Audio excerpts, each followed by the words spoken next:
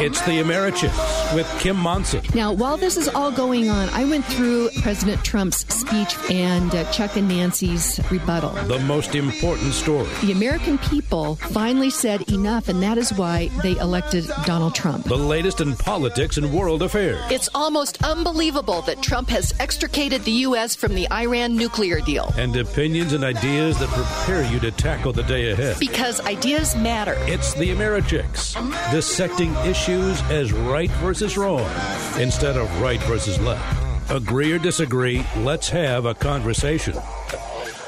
Hey, welcome. I'm Kim Monson with the Americhicks. Be sure and check out my website, americhicks.com. Sign up for my emails. I'll keep you apprised of all the upcoming guests, topics, and important events. And I am the Americhicks on Facebook and Twitter as well, offering you a conservatarian perspective. Bookkeeping things, we've got a really fabulous event on Monday, February 25th, 5 to 8 p.m. As you all know, I am partnering with Dr. Tom Cranwitter and his team over at Speakeasy Ideas to bring you Vino and Veritas, Wine and Truth.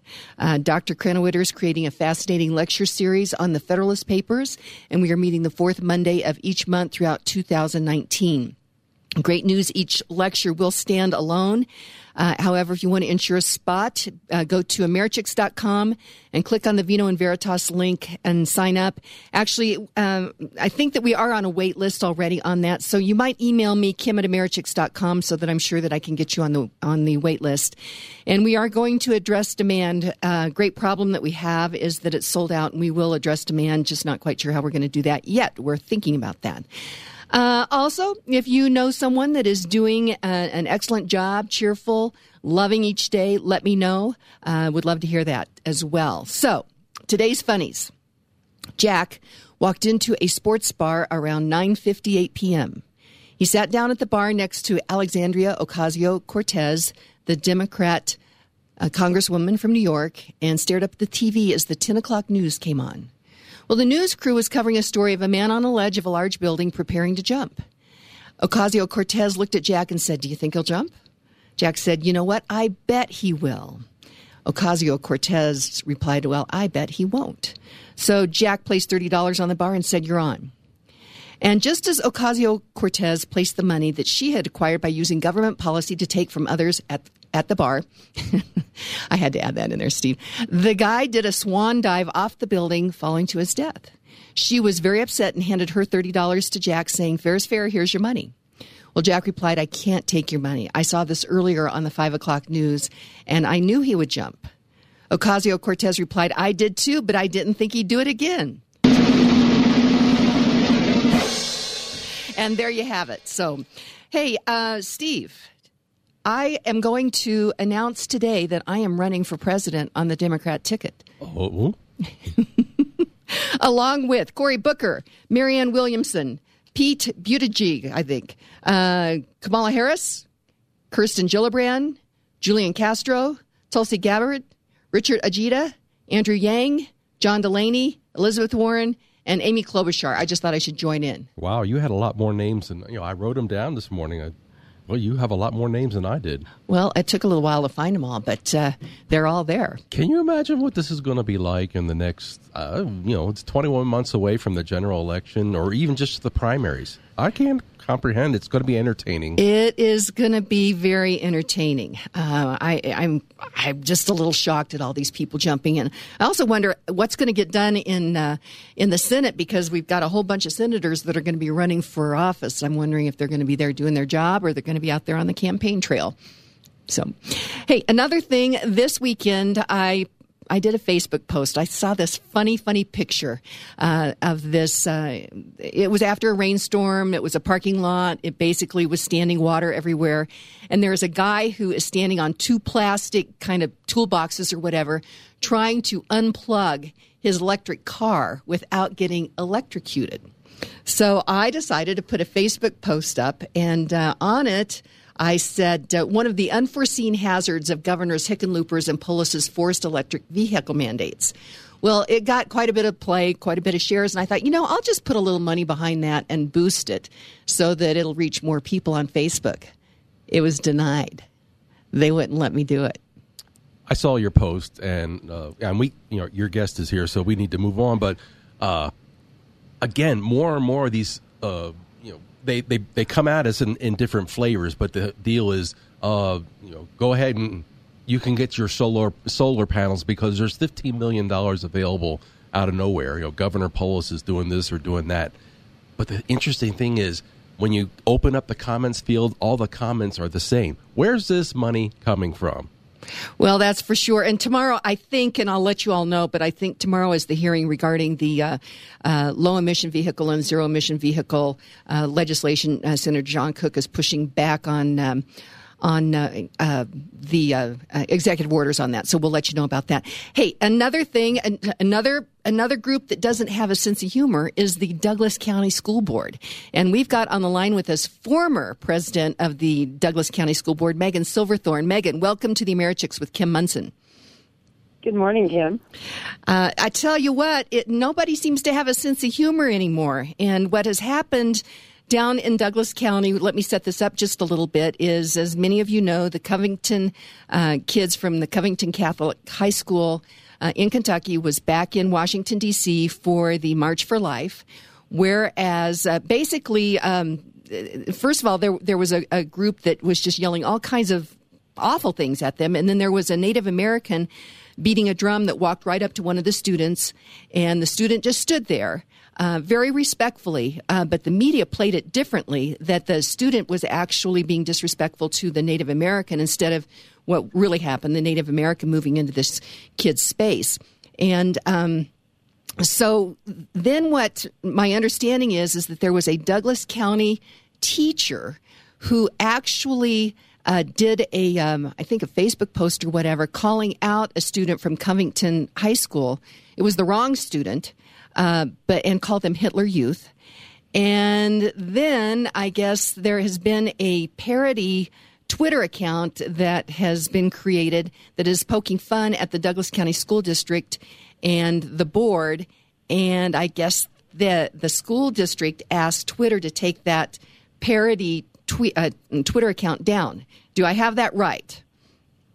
Yes, that's right. The school district actually chose to make a Twitter post that said, hey, heads up, the posts from this account are not legit. And then they said, we have asked Twitter, we reported this to Twitter as if it's some kind of bad thing to parody them. They're very sensitive to this.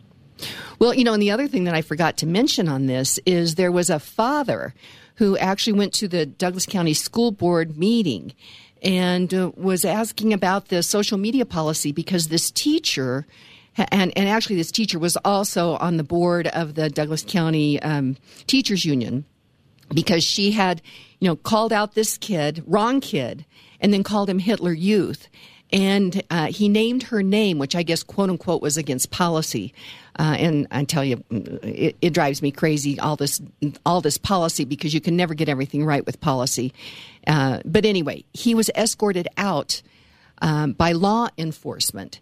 And that was another one of the things that precipitated this parody Twitter account, of which the Douglas County School Board and School District is taking great offense to.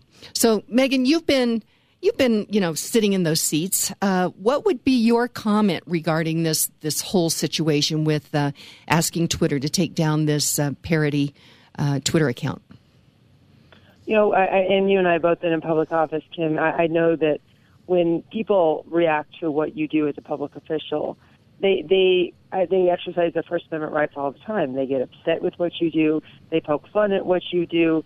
They get very creative in the ways that they express themselves. And honestly, if you're so sensitive as to say, oh my goodness, well, I can't take any of that criticism, we have to point out that it's not legitimate, and we have to ask a social media platform to take it down, then I would say, maybe public office isn't for you. Well, that may be the case, but if I remember right, many of these school board members ran on the platform that they wanted to hear from the public, that they wanted to be transparent, regarding what they were doing. And it seems to me that, particularly with this asking Twitter to take down this account, that they're not being transparent. They don't want transparency, and they're not really allowing people to, exercise their First Amendment rights, freedom of speech. No, I think that's absolutely right. At the board meeting, when they asked that gentleman to leave, what they were saying is not only are the district staff and the board trying to follow the policy, but they're also forcing the community to do that. And the community are citizens. They're not employees. They can say whatever they like to the board. The board doesn't have to engage them on things that they're not supposed to speak about publicly, but the citizens should be able to weigh in on what they consider to be a matter of great concern with the way the teacher treated that student, and erroneously, as you pointed out. Well, and my concern also is this teacher clearly, I think, has a bias against, young Caucasian males. And I would venture to say that she would bring that bias to the classroom as well. My understanding is that the superintendent has recommended that she be dismissed. But there's a long process in Colorado to actually fire a teacher. Do you know where that process is right now, Megan? Yeah, as you said, the superintendent has recommended to the Board of Education that she be terminated, but she has many what they call due process rights that's established in state statutes. So she's certainly not gone yet. She probably has many appeals she could exercise. So we'll see what happens with that. But yes, her past statements were very concerning. She spoke against Christianity, she's spoken against conservatism, and she was very public about it on her own Twitter feed. Wow. So, hey, Megan Silverthorne, thank you so much for joining us. You're the former president of the Douglas County School Board. Any final thought that you'd like to leave with our listeners this morning? I think being in elected office and being part of a public trust means that even if it's uncomfortable, you should commit to hearing all points of view, and you should make sure that you give the citizens a chance to be heard. That seems like that makes a lot of sense to me. Megan Silverthorne, thank you so much. You have a great day. Thanks, Kim Munson. Okay. And we're going to go to break. We've got quite a show planned for you today. Next segment, we will have Jay Davidson, who is the founder and CEO of First American State Bank. We'll be talking about the Colorado economy and Tabor. And then the third and fourth segment, Michael Cutler, who is an expert on immigration. Steve had found this excellent article, kind of a fact checker on immigration after President Trump's State of the Union address. And so we thought that we would go through this with Michael Cutler to kind of fact check the fact checkers to see if they were really factual on what they had to say. So before we go to break, though, my story with Hooters Restaurants is it's a story of liberty, free markets, and a conservatarian perspective. It stems from a time when I served as city councilwoman in Lone Tree. If you are more interested in learning more about this story, email me at kim@americhicks.com. It's really a fascinating story. On the other hand, I love sports, and individuals are working hard to be the best they can be, to compete, and to win. Hooters Restaurants is my sports headquarters, and now it's time to focus on the Nuggets and the Avs, plus March Madness is right around the corner. As a University of Kansas basketball fan, I love March Madness, Rock Chalk Jayhawk. So Hooters specials start at $10 for a draft and 10 boneless wings. And did you know that Hooters wings can fly? You can have them delivered right to your doorstep when the girls come over on Wednesday nights. I order Hooters new smoked wings. They're delicious and only half the calories. The girls love them. So order your Hooters wings to go or have them delivered right to your front door. More information, visit HootersColorado.com. That's HootersColorado.com, and let them know that you know the Americhicks. We'll be right back with Jay Davidson.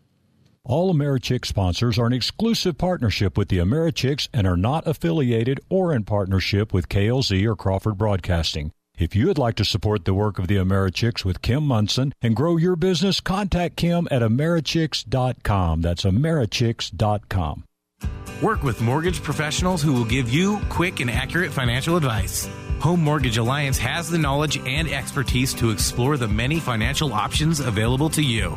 The mortgage process can be stressful, and as interest rates rise, it's more important than ever to get pre-qualified now, so you're ready to buy. Call Kim Sturtz and Mark Cook with Home Mortgage Alliance to make sure that you're making the right financial choice for you and your family. 303-888-2732. Kim and Mark will remain available to you 24/7 to help you through the process. Choose the only mortgage professionals recommended by the Americhicks with Kim Munson. Call Kim and Mark with Home Mortgage Alliance today. 303-888-2732. You want to succeed, so you need to dress for the job, event, or relationship that you seek. For over 30 years, entrepreneur, stylist, and Americhick Kim Munson has been helping women look their very best with well-priced, made-to-measure clothes that fit a busy lady's lifestyle. Gals, if you want to up your game and freshen your look, email Kim@Americhicks.com for your initial style consult. Kim@Americhicks.com.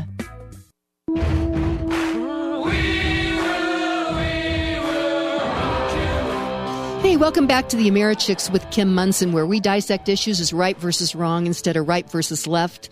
Agree or disagree, we need to be having these conversations. Be sure and check out my website. It's Americhicks.com. That's where I am on Facebook and Twitter as well. We have a special treat for you right now. In studio is Jay Davidson. He is the founder and CEO of First American State Bank.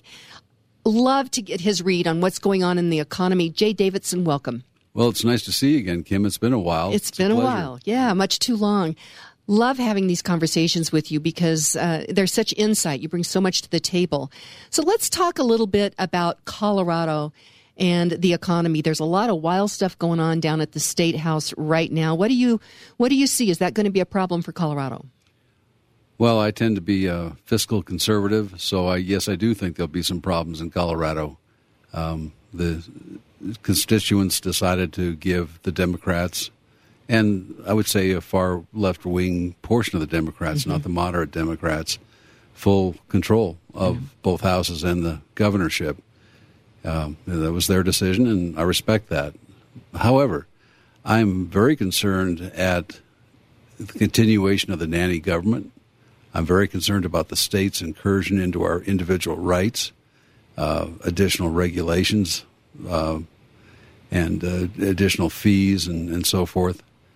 I suspect that Colorado's economy will remain strong for a couple of years until the current crop of legislators, get into Tabor. I'm very concerned about Tabor being changed. I do believe that controlling government spending is one of the most important things that we as constituents can demand of our state and federal government. And we've had a terrible record, both in the state and the federal government, on both the Republican and the Democratic side. It's been a bipartisan problem, that's for sure. Absolutely. So, Jay, you mentioned Tabor, which is the Taxpayer Bill of Rights. It was passed by the people of Colorado over about 25 years ago. Right. An amendment to the Constitution, which it just makes common sense to me. In some ways, I'm surprised that we had to pass it, but basically it says to government that if you want to grow government above a certain formula, and that formula, I think it's inflation and population, then you have to ask the people. That seems like that makes a lot of sense to me. But politicians and bureaucrats don't like to ask the people because sometimes the people say no. And so I think there is going to be a full-on assault on Tabor. Certainly Governor Hickenlooper, or former Governor Hickenlooper, before he left office, kind of took a parting shot at that. And now he's kicking the tires on maybe running for president, going all over the country to talk about this great Colorado economy.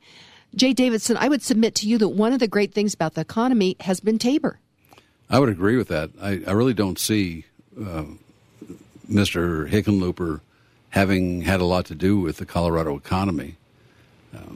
There's been a net in-migration here, and that drives housing. That in-migration is created by new jobs. The jobs are created by the businesses. The businesses are very sensitive to taxation, not because they pay it, they don't. They pass it on to their customer, the consumer, but because it makes a big difference in the long-term viability of our state economy. And I'm kind of disappointed in Mr. Hickenlooper because he came across as a very moderate Democrat, which I can get behind. I can agree with him, but turned out to be relatively extreme, I thought. Yeah. Speaking of that, you mentioned, I'm going to say a lurch to the far left that has occurred with this last election here in Colorado. And I'm not sure that this group of politicians could have gotten elected if they would have really run on what they were going to do. It is some of the stuff that's coming before the State House right now is shocking to me. And I'm not sure that everyday hardworking people understand that what they got is maybe something different from what they thought they were voting for. I'm afraid that in analyzing the sweep of the Republican Party out of everything, I mean, Dave Welker, probably one of the finest sheriffs you could ask for. I know. George Brockler, an incredible DA. And the Attorney General we have that was voted in hasn't even really been in a courtroom. Never. His claim to fame is that his mother was a Holocaust survivor. Now, I respect that. I respect Certainly. his mother. Mm-hmm. What does he have to do with that? So there was a major sweep of the Republican Party. It was devastating for the Republicans. I know that. Mm-hmm. As I look at it, I think, walking around, doing Halloween with my grandkids, walking around suburban neighborhoods. And right before election. Right before election, and I see all these signs up on these suburban homes. And I think that there was a Trump effect here, a negative Trump effect, honestly. And I'm pretty pro-Trump for a lot of things that he does, and I dislike a lot of things that he does also. But I think there was a suburban housewife change that went from a more conservative, a fiscal conservative standpoint to an anti-Trump standpoint. Now, I'm not sure how long that's going to last. I pray that Mr. Trump will continue to moderate his rhetoric, which is offensive to everybody, but and that people will start to look at what he's actually doing. Mm-hmm. There's a lot of good and a lot of bad, as I said. Tax reduction was phenomenal. Mm-hmm. That blew the economy through the 1.5% GDP growth that we had before. For 8 years under Barack Obama and his anti-business antics. And now we're hitting at 2.5-3% gross domestic product. And that's the aggregate of all production in the United States. This is a phenomenal increase. And we're seeing it all over Colorado and all over the nation. And the beauty of this thing is that it raises the level of income for everybody. And it puts more people in jobs, which raises their levels of income. And it takes more people off welfare, which I think is actually morally unjustified. But that's a whole other discussion. Well, we'll bite that off maybe next time that you're in. But the point that you're making is this rising tide, it lifts all the boats. So no matter what the descriptor might be, black, Hispanic, woman, LGBT, it's basically impartial to that. Absolutely. And that is one of the things that if, in fact, this Trump economy is given the real legs to continue on, I think that that suburban mom is going to start to see some results it's better for my kids. I have more money in my pocket. My children, when they get out of college or when they get out of high school, they have jobs. And I think that if that is enabled to continue on, I think that it's going to bode very well for Trump in 2020, and I think it's going to bode very well for the American people, no matter what the descriptor is. I hope so. I really do. I have concerns about the voting public and the longevity of their memories. I'm about 7 decades old, so I've been able to remember a few things, fortunately. So I think we need to continue the path on economic freedom, because to me, economic freedom is the first freedom, and with that comes all other freedoms. You sound like Maggie Thatcher. That's what she said. I love Maggie Thatcher. Economic freedom is the key to political freedom. Yeah, I met Maggie once at a DU event. Really? Very petite lady, but for some reason I thought she was about 7'5". Exactly, but when she spoke, that woman was powerful. She was 7'5" then. She was 7'5" and muscles all over. Oh. She was brilliant, and but a very elegant, very very petite, very small lady. But what a mind! Yeah, and she really understood that. And Reagan, he understood that as well. He lowered taxes, tried to roll back rules and regulations, and we actually were looking. We could almost see 4% GDP growth before the Democrats took the House in November. And I see them trying to do everything they can to pull this economy back, because if the economy becomes really successful, it's going to be difficult for them to continue to sell these socialist policies. I wonder if they are unaware of the net effect of their socialist policies. And I also wonder if some Republicans are, because I think I'm very disappointed in a lot of Republicans. We talked a lot about Tabor, and we talked about spending. They go hand in hand. And what I'm seeing is that there's not so much a Democrat-Republican divide today as a big government, centralized, controlling, socialistic government versus the rest of us who want our freedom. We want to be left alone. We'll follow the laws that are legal and appropriate and moral and ethical, always. But leave us alone and stop taxing us to death. Stop regulating us to death. Let us do our thing. We're not out here to try and maim people or hurt people or steal their money. That doesn't make any sense to any one of us out in the real economy. So I'm asking my friends to consider even Colorado Republicans who are big government Republicans. And by that I mean when you say, here's a problem, and their first answer is, oh, well, the government can fix that. I mean, you heard it with our own guys. You heard it with Trump. You know, as much as I like what he's doing, he's still missing the boat. He wants to do child care. Who's going to solve that problem? The government? I know. Are you people nuts? That was something that, as I listened to the speech, I'm like, oh, I don't like that one. But there was a lot that I liked in the speech, for sure, when he gave the State of the Union. Jay Davidson, we are just about out of time. Love these conversations with you. And I think fast. It goes way too quickly. But to protect Tabor, I think that is one of the things that we really need to focus on during this legislative session, because I think there will be an assault. Instead of using the word taxes, they'll just use the word fees and try to get around it. And there's something disingenuous when politicians try to do that. So, Jay Davidson, First American State Bank, thank you so much. Thanks, Kim. Look forward to it. Okay, thanks. A great conversation with Jay Davidson, and another great conversation. Wanted to talk to Jason McBride. Jason, how are you doing this morning? Oh, I'm doing good. You know, I heard your conversation. I think I told you once they're going to try to change Tabor to Tobor, which will be the taxpayer's optional Bill of Rights. It'll be their option which rights you get. Unfortunately, I'm laughing a little bit, but I'm not laughing because I think that you're absolutely right. So, Jason McBride, we've come through a lot of the earnings reports just recently. What do you see for the market coming up this week? Well, prediction is hard, especially when it concerns the future. That's what Yogi Berra said, and I'll stick with him on that. But so far, so good. Earnings have been pretty decent. Of course, the jobs report was very, very strong, and the market has been almost nothing but purely happy since December 24th when we hit the bottom, Kim. So as I talked about, a couple of the indexes are coming up to what could be considered a little bit of resistance. Looks like we got a little bit of a pullback the last couple of days, but nothing serious. So I would just like to see most of the indexes pop above the highs they made last week, and then let's see if we can continue on higher. Okay, well, that sounds like a plan, so we'll keep an eye on that. What about the Social Security classes that you had? I know people were emailing me trying to get into the classes. How did that go?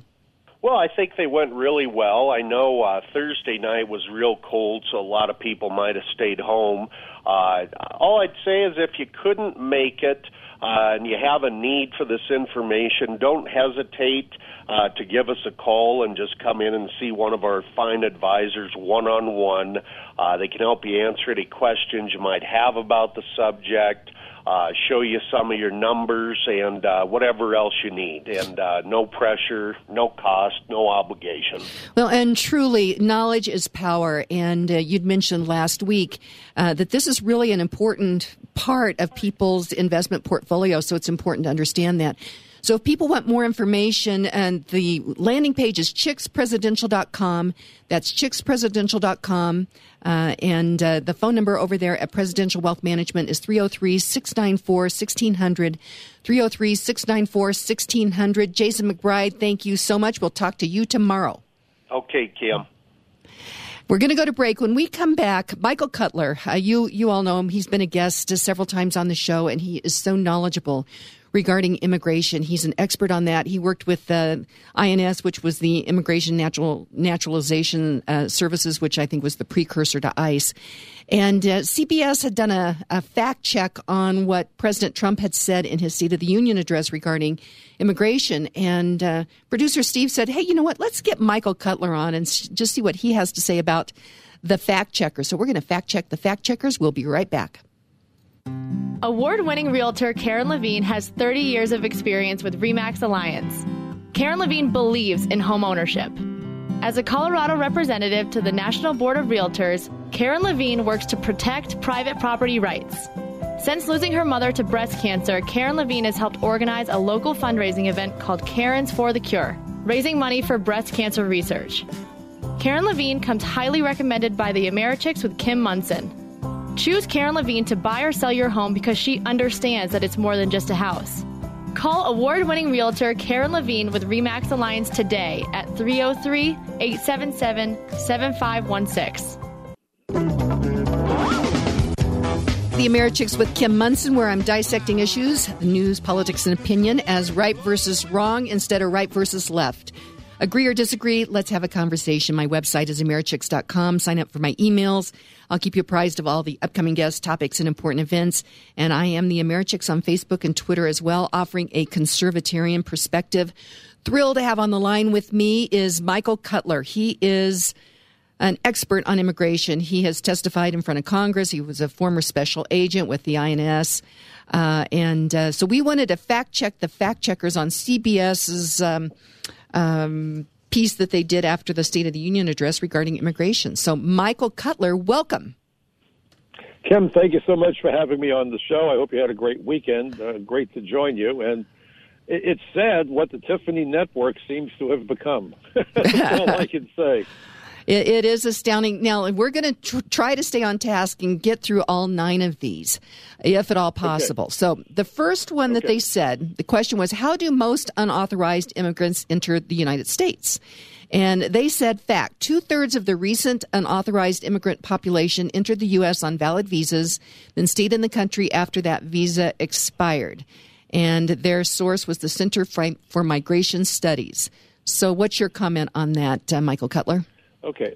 The first thing, and I want to make this a little bit of a quick tutorial for your listeners. Okay. Whenever you see an article and they quote sources like you just did now, what you need to do is go to the website of the source they're quoting and look at their mission statement. Sometimes it's called About or About Us, and you will find out that that source actually has an extreme bias to bring more immigrants, quote unquote, including illegal aliens, into the United States. It's an advocacy group for open borders, basically. So that's where we begin by looking at that. Don't just say, well, they quoted a source. Who in the world are they quoting? So that's the first order of business with all of these articles, Good no advice. matter where you are. Now, the second point is we don't know the exact numbers, okay? And we're going to get to that with some follow-up points. And I hate that they use the word fact. Like, this is it. It's cast in stone because we wrote it. It's the fact. We don't know how many illegal aliens are in the United States. We've been hearing for years there are 11 million. And so suddenly MIT and Harvard did a study, and I write frequently for Front Page Magazine, frontpagemag.com. I address that issue. And Harvard and MIT, I would say they're kind of reliable and probably liberal-leaning. By the way, I'm a registered Democrat. I can't tell you the last time I voted for a Democrat because the Democrats have gone off the rails. They're seditionists and anarchists at this point. But so what they said is maybe there's at least double that number, maybe 25 million. I would argue there's even more. Sanctuary cities have a don't ask, don't tell policy. How in the world do you know how many illegal aliens are present in the United States when law enforcement in New York and California and elsewhere are prohibited from even asking people they arrest as to whether or not they're American citizens? So we have no idea, okay? And we do know that a significant number, it used to be standard that they would estimate 40% of the illegals were what I would call visa violators. It's not just that they overstay. That's not a big deal. It's that they're committing crimes or violating the terms of their admission by not attending the schools they were admitted to attend or taking jobs they're not authorized to take thereby displacing Americans. So that's hardly a fact. The numbers are in dispute. And what's the point? The point is they're going to say, well, if that's the case, we don't need a fence on the wall, or a wall on the border or a fence on the border, because that's going to be the underlying premise. Since more than half are visa violators, let's ignore the Mexican border is almost what they're saying, isn't it? Well, that is actually what they did say. They said that means a wall would not have prevented 2/3 of the country's recently undocumented immigrants from illegally entering the U.S. So, yeah, that's exactly what they're trying to do. I think you've answered the second question, how many unauthorized immigrants live in the United States? Right. We don't know. Don't ask, don't tell. Let's go to point number 3. How many people are caught attempting to illegally cross the southern border every year? It says now, fact, in 2018, the year ending September 30, 2018, almost 400,000 people were caught illegally crossing the border, and the source was the U.S. Customs and Border Patrol. What do you think about that? Okay, and ABC News just reported yesterday that CBP, Customs and Border Protection, just released new statistics. I was just on Fox and Friends First at the ungodly hour of 4 o'clock this morning, 4:15 this morning. Well, that way you were up for my show. Yes. Well, I don't know if I'm up late or up early. I get it. I'm suffering jet lag without going anywhere. But apparently there's been an 84% spike in the number of illegal entrants who are being arrested. And let's remember, everyone's fascinated by the arrest numbers. That's just the percentage. That's just the aliens who were caught. We still don't know who wasn't caught. So here's the problem. We don't know if the Border Patrol catches 1 out of 5, 2 out of 7, 3 out of 9. We have no idea. So we love numbers, but remember, figures don't lie, but liars can figure. Mm-hmm. And by the way, if you really want the best metric for border security, this may shock you and your audience, it has nothing to do with immigration arrests. By the way, immigration arrest, as I told Neil Cavuto a long time ago, is kind of like taking attendance by asking people not present to raise their hand.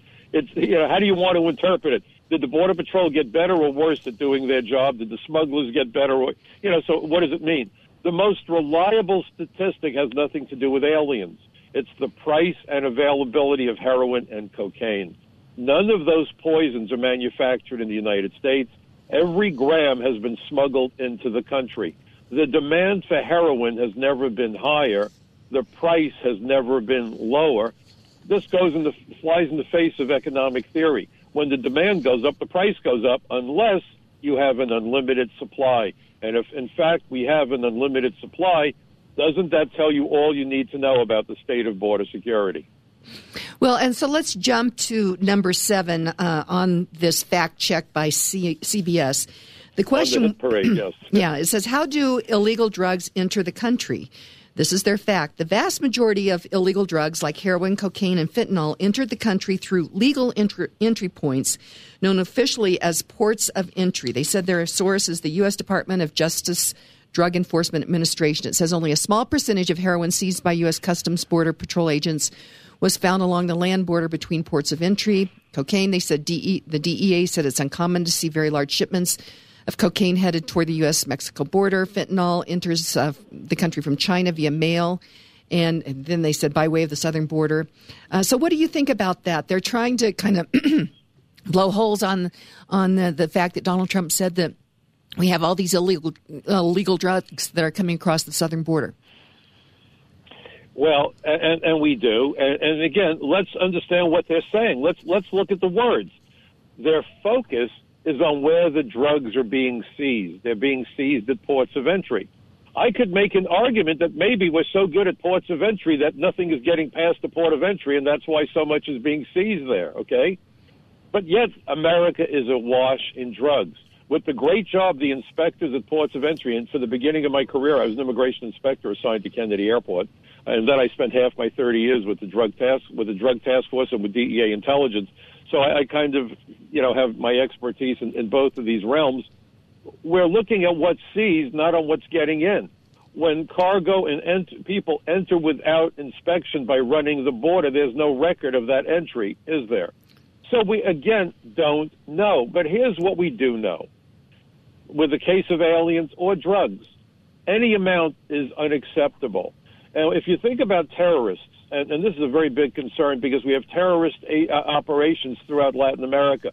There were hearings in April by the Homeland Security Committee, and just 2 weeks ago, the Senate Intelligence Committee called upon the leaders of the intelligence community, the head of the FBI, the head of CIA, the head of the National Office of Intelligence, which oversees the whole deal.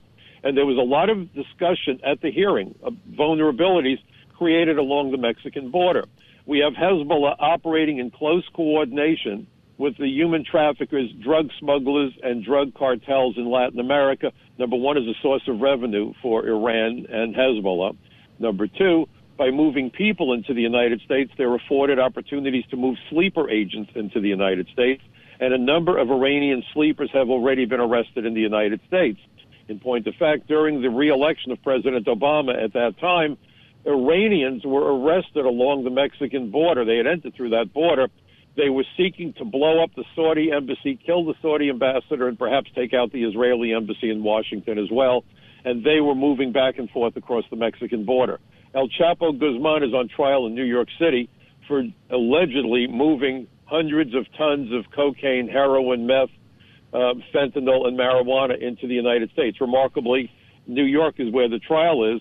Why New York? Well, because New York was the hub for his drug activities on the East Coast. Now think about this. Why was New York City the hub? It's got the biggest, most sophisticated, best trained and equipped police department in the country, if not the world, because New York is a sanctuary city. And when you're dealing with terrorists, it doesn't take many terrorists to create huge tragedies. On 9/11, 19 hijackers killed many more people that were lost to the entire Japanese fleet at Pearl Harbor on December 7th, 1941.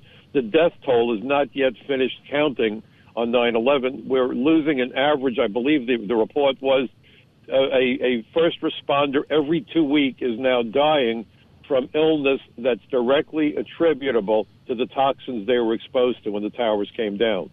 So just a handful of terrorists gaining entry to the United States could wreak havoc on America, and that border is a huge problem. I wrote an article for Front Page Magazine a while back, and I referred to border security and the immigration colander because there are so many ways of coming to the United States. The real takeaway is this. A border wall by itself will not get the job done, okay? This is a multifaceted problem that's a multi-front war.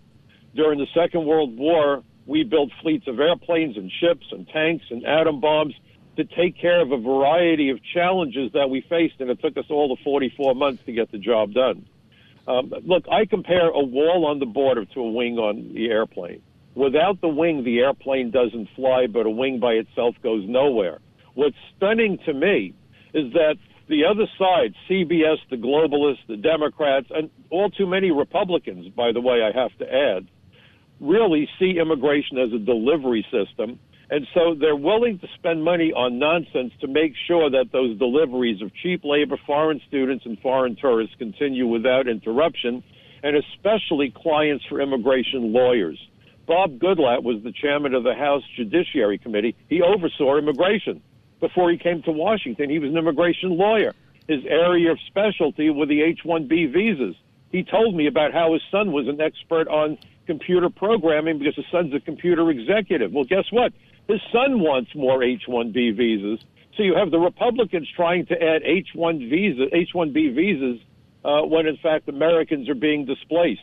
The Democrats are looking to bring in cheap foreign labor, and I believe that their goal is to destroy the middle class because as people have a tougher time making ends meet, they will vote for the party that promises to help to bail them out of their financial crisis. Hey, Michael Cutler. Republicans, it's the Democrats. You know what? Let's go to break. This is fascinating information, and so we'll go to break. This is Kim Munson with the Americhicks. We're talking with Michael Cutler.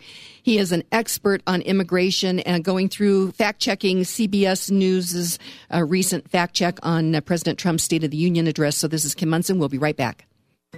Dan Predovich and his team at Predovich & Company help your business plan ahead financially. The Americhicks with Kim Munson highly recommends Predovich & Company as your financial business consultant. Predovich & Company will take care of your tax preparation, bookkeeping, and business advisory services. Dan Predovich and his team want to learn about the unique needs of your business through real, honest dialogue. Because of their advanced technological capabilities, Predovich & Company can help clients anywhere in the United States. Call 303-791-3000 to start preparing now for tax season. Organize your business finances with Predovich & Company. Call 303-791-3000 today.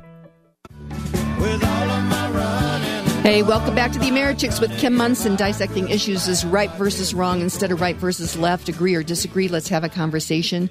Be sure and check out my website, Americhicks.com. Sign up for my emails. I'll keep you apprised of all the upcoming guests, topics, and important events. And I am the Americhicks on Facebook and Twitter as well, offering a conservatarian perspective.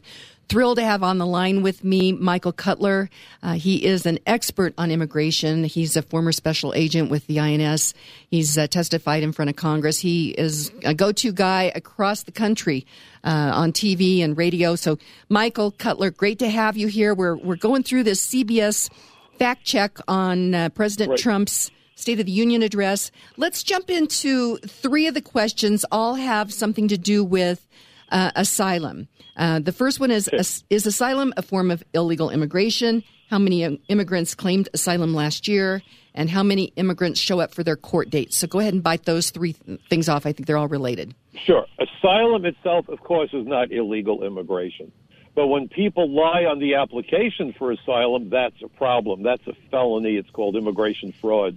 The 9/11 Commission, to which I provided testimony, I investigated and arrested terrorists in my career. The 9/11 hijackers committed immigration fraud to enter the United States. So did others. I did my very first hearing back on May 20th, 1997, 4.5 years prior to 9/11. It was called by the House Immigration Subcommittee because of the two terror attacks carried out in the United States in 1993. January 93, the shooting at the CIA by Amir Kansi, a Pakistani national who had applied for asylum.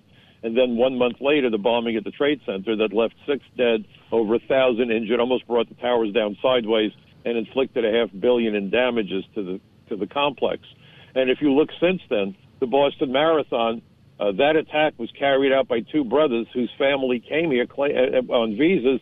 They then claimed political asylum, saying, we have a credible fear we can never go back to Russia. As soon as we gave them political asylum, guess what? They went back to Russia. Obviously, they committed fraud. So, yes, you are applying for asylum is certainly not an act of illegal immigration, but we know that the great majority of aliens from Latin America who apply for asylum are rejected. And yes, maybe they show up for the hearings, and I'm not sure what the numbers are. I'd have to go back and again, because they're using a crafty use of language. And this use of language, by the way, has nothing to do with political correctness. Just like the word alien, it's not politically correct to not say alien. It's Orwellian to not say alien. The term alien simply means any person not a citizen or national of the United States. So this nonsense that we're being politically correct, no, I'm politically correct. You'll never hear me use the N-word or any disgusting word like that. But the term alien simply means any person who's not a citizen or national. And by the way, the A in DREAM Act is alien. Suddenly it becomes palatable when you can use it to further the agenda. So let's be clear. Asylum is not illegal immigration, but fraud in the applications is a crime. And in point of fact, what they don't talk about is how many aliens, when they are denied their applications for asylum, abscond. And the numbers there are off the chart. They take a shot at it. They figure if we get it, we get it. That's great. And if we don't, we disappear. And where do they go? Sanctuary cities. And let's remember, ICE has only about 6,000 agents for the whole country. TSA has 45,000, okay? The New York City Police Department has 38,000 cops. We have 6,000 ICE agents for all of America, and at least half of them are doing customs, not immigration work. Let's remember the C in ICE is customs.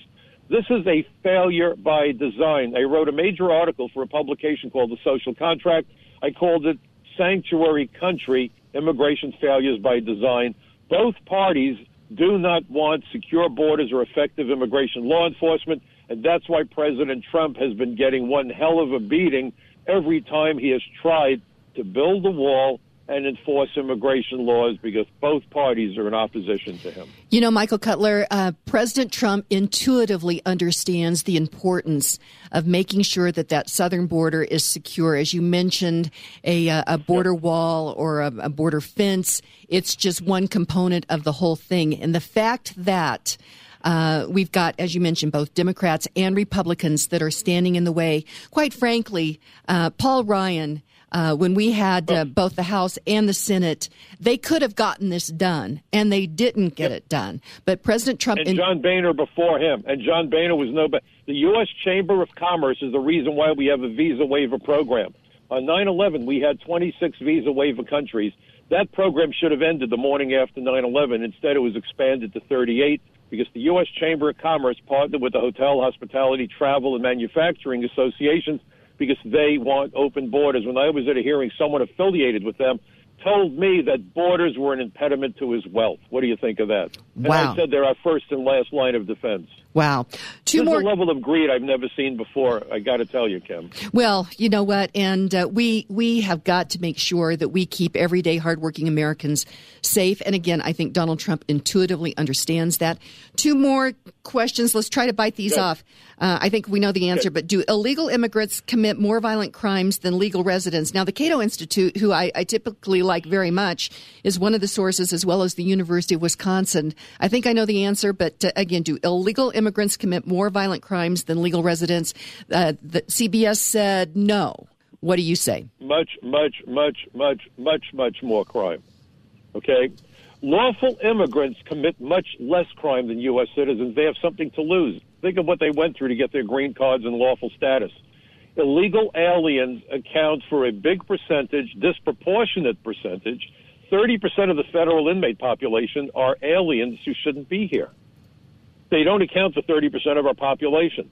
But again, it doesn't matter when you're a liar. You just lie, and you hope nobody catches on to the fact that you've lied. And that's exactly what this woman did. And using the term fact, rather than saying there are studies that show, it wasn't softened. And, I'm always very careful. I really hate to say this is a fact unless I really have cold, hard facts to substantiate it. Everything she said was a fact, boom, capital letters, fact. We don't know how many are here. We don't have the exact numbers. We don't know anything about what's going on in sanctuary cities.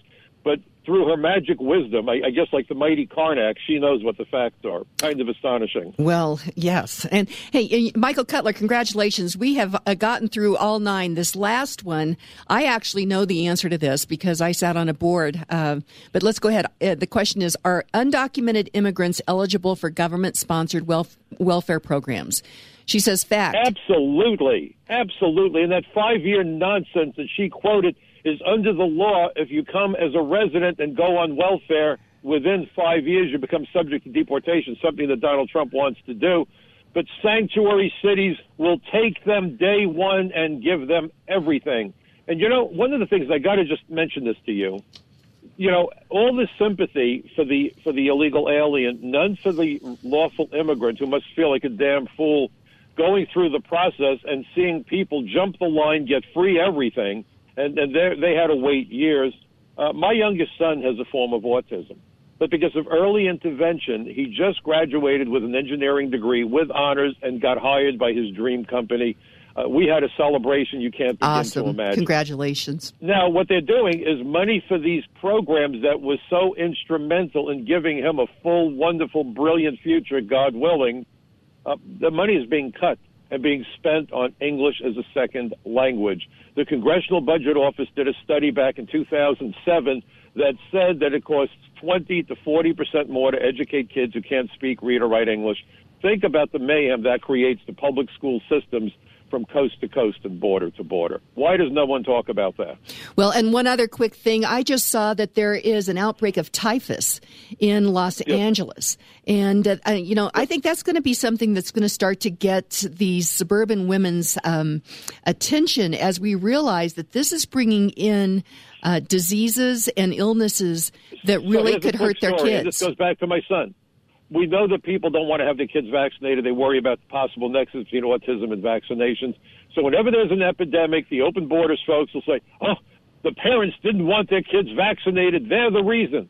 How about the kids that are coming across the border who've never been to a doctor in their lives? Ellis Island, we hear so much about it. It was a quarantine station. It was the biggest hospital facility in the United States when it opened. and nobody wants to remember that. Am I not right? You're absolutely correct. Michael Cutler, we are out of time, and congratulations. We got through all of these, and basically the facts that this woman said that she was checking, she really didn't do her work on that. So thank you for bringing light to that. We got to play whack-a-mole. Please go to my website. It's michaelcutler.net and check out frontpagemag.com. Exactly. Thanks for having me. You betcha. And that's michaelcutler.net, michaelcutler.net. So thanks so much. Have a great day. Okay. You can be well. Okay. And our quote for today is Ronald Reagan on legal immigration. He said, "I received a letter just before I left office from a man. I don't know why he chose to write it, but I'm glad he did. He wrote that you can go to live in France, but you can't become a Frenchman. You can go to live in Germany or Italy, but you can't become a German or an Italian. He went through Turkey, Greece, Japan, and other countries. But he said anyone from any corner of the world can come to live in the United States and become an American, because America is an idea, but we need to make sure that the people coming in here appreciate the American idea. So today, read great books, think good thoughts, listen to beautiful music, communicate and listen well, live honestly and authentically, strive for high ideals, and like Superman, stand for truth, justice, and the American way. This is Kim Munson with the AmeriChicks signing off. God bless you, and God bless America. Like a new moon rising fierce through the rain and lightning, wandering out into this great unknown. And I don't